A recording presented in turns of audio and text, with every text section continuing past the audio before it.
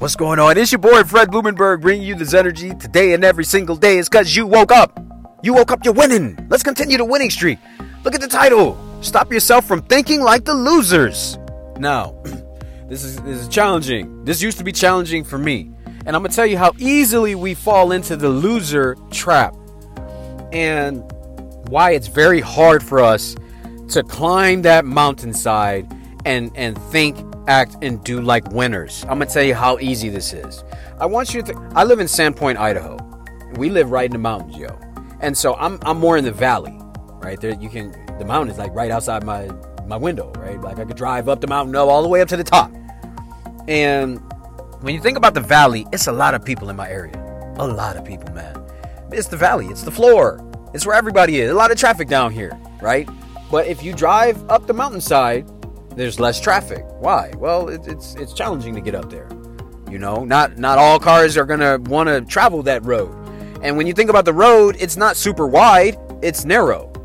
Meaning, it's only one way up and one way down, right? There's only so many people that live up here. Think about that as the pyramid to success in your life.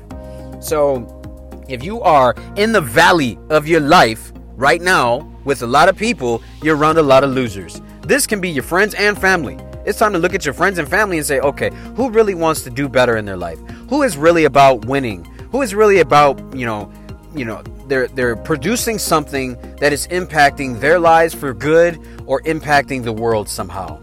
Who really wants to be better in their life? Who has positive energy? Focus on those people. Find those people. Because if you're not around those people, you're around toxic people.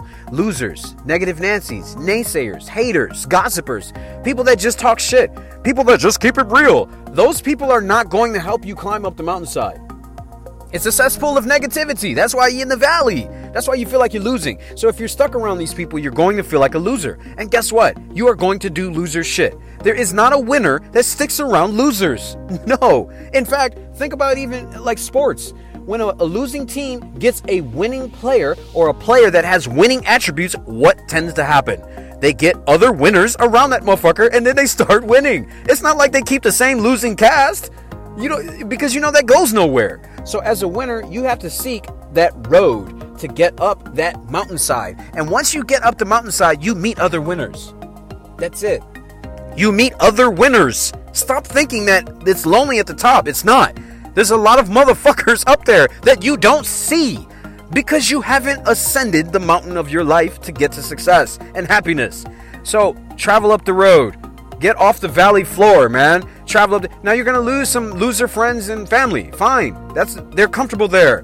But if you really want to get to the pinnacle of success and happiness in your life, you are going to have to travel up that road. And you might start out alone. But trust me, you're going to find other people that are on that mountain road on the way up to the top mountain to success and happiness.